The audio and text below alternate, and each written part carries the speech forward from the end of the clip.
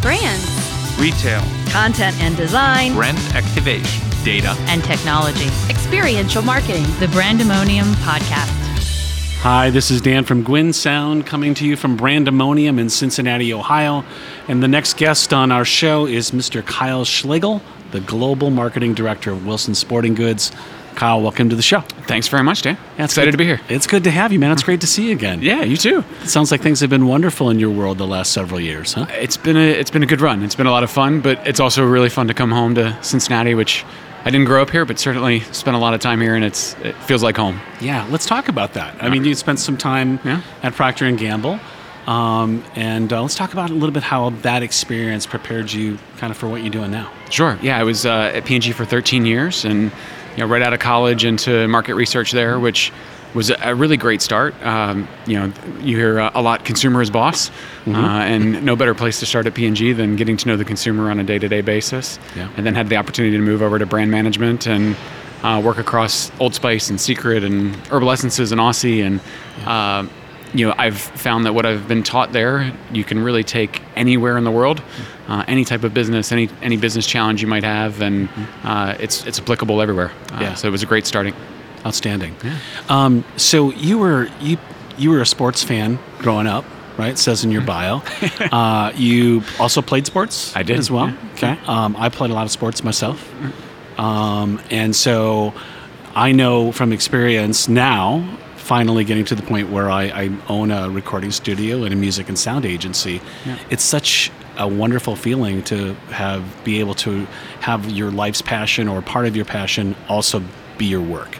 So was this intentional, something that you wanted to eventually get to in your career? Or did it just kind of, it popped up and you were like, I love sports, I want to do this? I would say it was a little bit of both. I knew over time at P&G, a guy who loves sports can only get so excited about women's hair care for so long, right? And I had convinced myself I was passionate about it. I was passionate about the work we were doing and what we were trying to achieve. But each night I went home and the first thing I did was turned on ESPN or went in the driveway and shot hoops. So there was always this other side of my life, and I couldn't figure out. I don't know if I knew how to put them together, to be honest. Yeah. And I sat down with a mentor for lunch one day, and he asked more or less, what do you want to do when you grow up? And I said, well, I've got these two worlds. I've got my work world and what I'm passionate outside, and I really don't know how to put them together. And he said, well, it's funny. I got a call this morning about a job down in Louisville, starting and leading the marketing department for Louisville Slugger. Would you want to know more? And I think I blacked out at that point. But when I came to, I was handing him my resume, and he put me in touch, and I can't ask for more. I realized that I was passionate about the work that I was doing before, but now I'm passionate about really all aspects of the role in the companies I'm working for. Sure. Yeah. That's neat.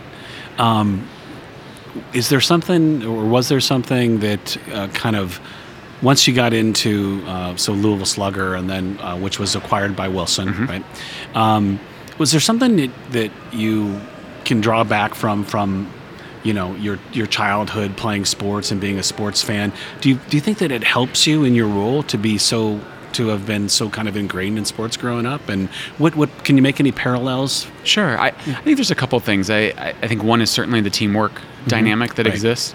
I think you learn things in a locker room, in a dugout, on a sideline that I don't think there's any other way to learn those things in life. And so I do feel like the culture's a bit different inside of a sporting goods company than in P&G and others. I think there's truly this genuine feeling that I don't care if I get the credit, as long as we get it done as a team. So I think I learned that on a ball field, right? And so I think that's one part of it for sure. And then just thinking back to my childhood, there's these moments that you think of and so we look forward to, we cheering on our athletes, right? That's a big part of it. Yeah. I think the other piece is that I found in sports that the industry is much more driven by relationships than what I had experienced before this. Yeah. So there's certainly money involved, but at the end of the day, it comes down to, can you relate to the people? Can you find a common goal between you? And so I think sports is a big part of that. And so I really enjoy being alongside others that love the sport. I have to be able to walk into a room. I didn't grow up playing tennis. I didn't play professionally. I didn't play in college. But that's where I spend my life right now. And I need to be able to talk the talk. I need to be able to be relevant in a room, in a conversation, on a court. Yeah. So I think growing up in sports was invaluable to that. Yeah.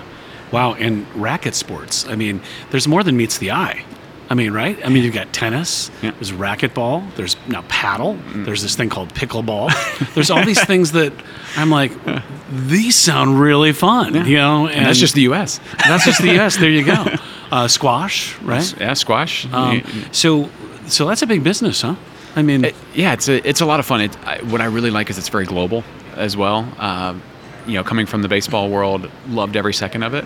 And now the U.S. is only about a third of our business. And so when 2/3 of the business comes from somewhere else, you've got to spend some time there. You've got to engage with consumers there, with our teams there. So I love the global nature of that. Admittedly, about 95% of my time is spent on tennis. But it's fun to see badminton, for instance. For me, badminton's something you play at family reunions, and it's actually the biggest sport in Asia. So it's fun to kind of see the world and especially the sporting world through some different lenses. Yeah, for sure. Wilson, such an iconic American brand, such and synonymous with sports. Has been for a long time. I remember my first golf bag I got from Costco, and it was a Wilson golf bag, and I was like super proud of that thing, that W on the side, red W. And I wonder how that translates to in other countries. I mean, what does the brand look like globally, and how do consumers in other countries feel about the brand? I think that's the exciting part about working on tennis is you go to a lot of other countries and they view it as a tennis brand. In the U.S., certainly if you're a tennis player, you view it as a tennis brand. But if you're a football player, that football that you have in your hand is a Wilson football. Yeah. You play baseball and it's a Wilson ball glove. So I think it has a more singular meaning in other parts of the world. Yeah. But hey, when Roger Federer walks onto a court with a Wilson red tennis bag around the world, people take notice, and so they view it not necessarily as their home brand. It's still an American brand, but they do very much relate it directly to the sport, and a sport that's very relevant to them. There aren't a lot of local brands in tennis. They're mostly global brands, and Wilson, for most consumers, is the first one that comes to mind. Sure. Yeah. You talked about the importance of relationships in building the business at Wilson. Coming from a more kind of traditional marketing background where it was, it's really just it was a lot of math as well, right? I'm aware.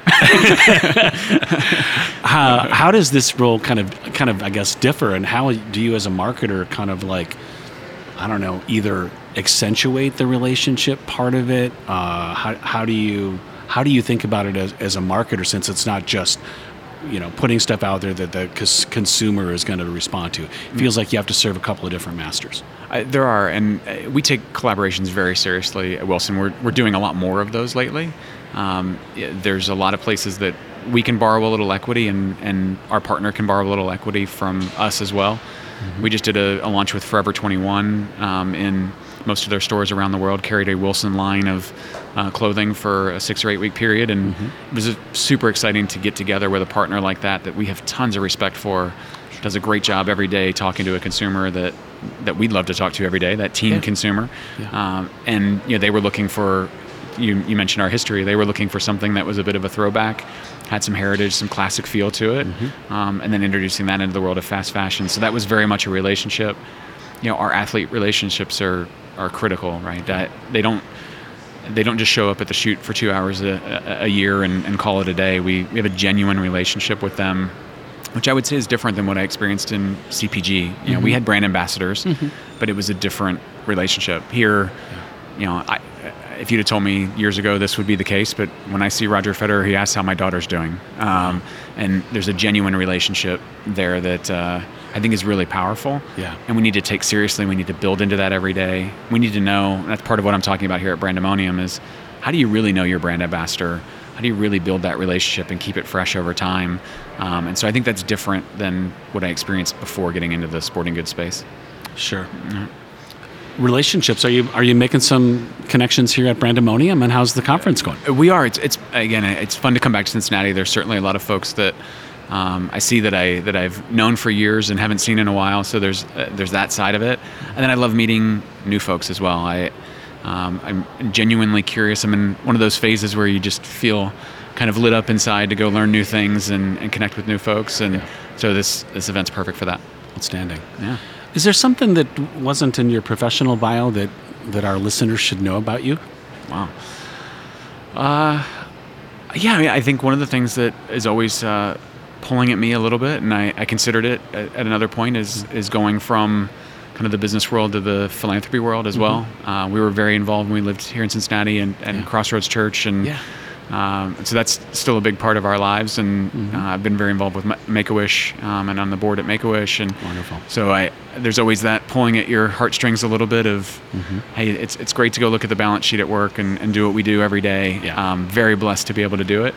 Yeah. But you always kind of wonder, is there something more out there that would make a bigger difference? Whether it's to one person or many people. So I would say that's something always in the back of my mind for sure. But hey, nothing beats getting off the train and going home at night and hugging my wife and daughter. So that's the biggest part. Amen to that. So you got cast from the Louisville Slugger brand, right? Then into Wilson, and was there a reason that they put you in charge of the racket sports, or was it just like that was an opening? What was it? Yeah, it was a long conversation actually. So there was a kind of a 3-month period where I was transitioning the Louisville Slugger business in and helping build the relationships, transfer the relationships, things like that. And we had a conversation just about what would you want to do? Would you want to stay at Wilson? Would you not? And it was in one of those bold moments where I'm like, okay, well, the racket sports business is really global. I like that side of it. It's the biggest business. I like that side of it. Cool. And so I was just very bold with the president and said, hey, if there's any way that I could have that role, would love to do that. Would love to lead marketing for that. If not, I understand, and I'll go do my own thing. And luckily he called me one Friday night and said, it's yours if you want it. And I jumped at the opportunity. Nice. Congratulations again. Thank you. What's the fastest growing racket sport in the world? Fastest growing racket sport? Wow. In the U.S., it is pickleball. Okay. In Europe, there's a sport called padel that started in Spain. I was wondering. I thought maybe you just spelled paddle wrong. Oh, yeah. It's Padel. Okay. It's funny. They pronounce it paddle in most countries in Europe, which gets very confusing for us in the U.S. that play paddle. But it's growing incredibly in Europe, and in Spain it's now multiple times the size of the tennis industry. Super fun sport to play. If you get a chance, go check it out. Okay. Padel, yeah. Wild. Okay. We're a music and sound agency, and we have recording studios in downtown Cincinnati. So you're not going to ask me to sing, are you? I don't. You're not going to? No. Okay. No. Okay. Well, that It'd wraps be better up for your listeners. I'll have to move on to some other music-related question.